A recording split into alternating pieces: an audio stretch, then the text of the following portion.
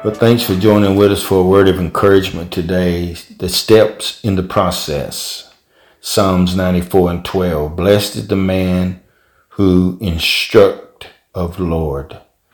Amen. Be instructed of the Lord. In the same way, the Bible tells us that we only become stronger spiritually through exercise, through using our spiritual muscles to meet the challenges of life. This is especially true when you face suffering and affliction, for there are one of God's ways to make us strong.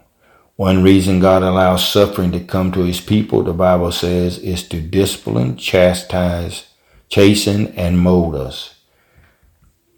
In the last letter we wrote before he died, the great Christian writer C.S. Lewis said, "We have no right to happiness, only an obligation to do our duty."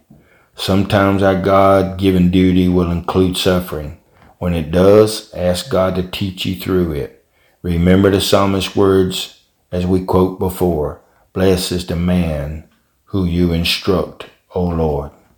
May the Lord help you through the steps of your process to know that God is maturing you and growing you and shaping you for your divine purpose for God. In Jesus' name, be encouraged. Amen. This podcast was produced by Turning Point Ministries. Our mission is to saturate the world with the life-giving power of Jesus Christ. We need your help to do this. You can support us by going to tpworship.com and click on the Giving tab. Follow us on Facebook and Twitter.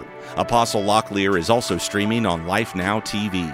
It is time to live your best life now.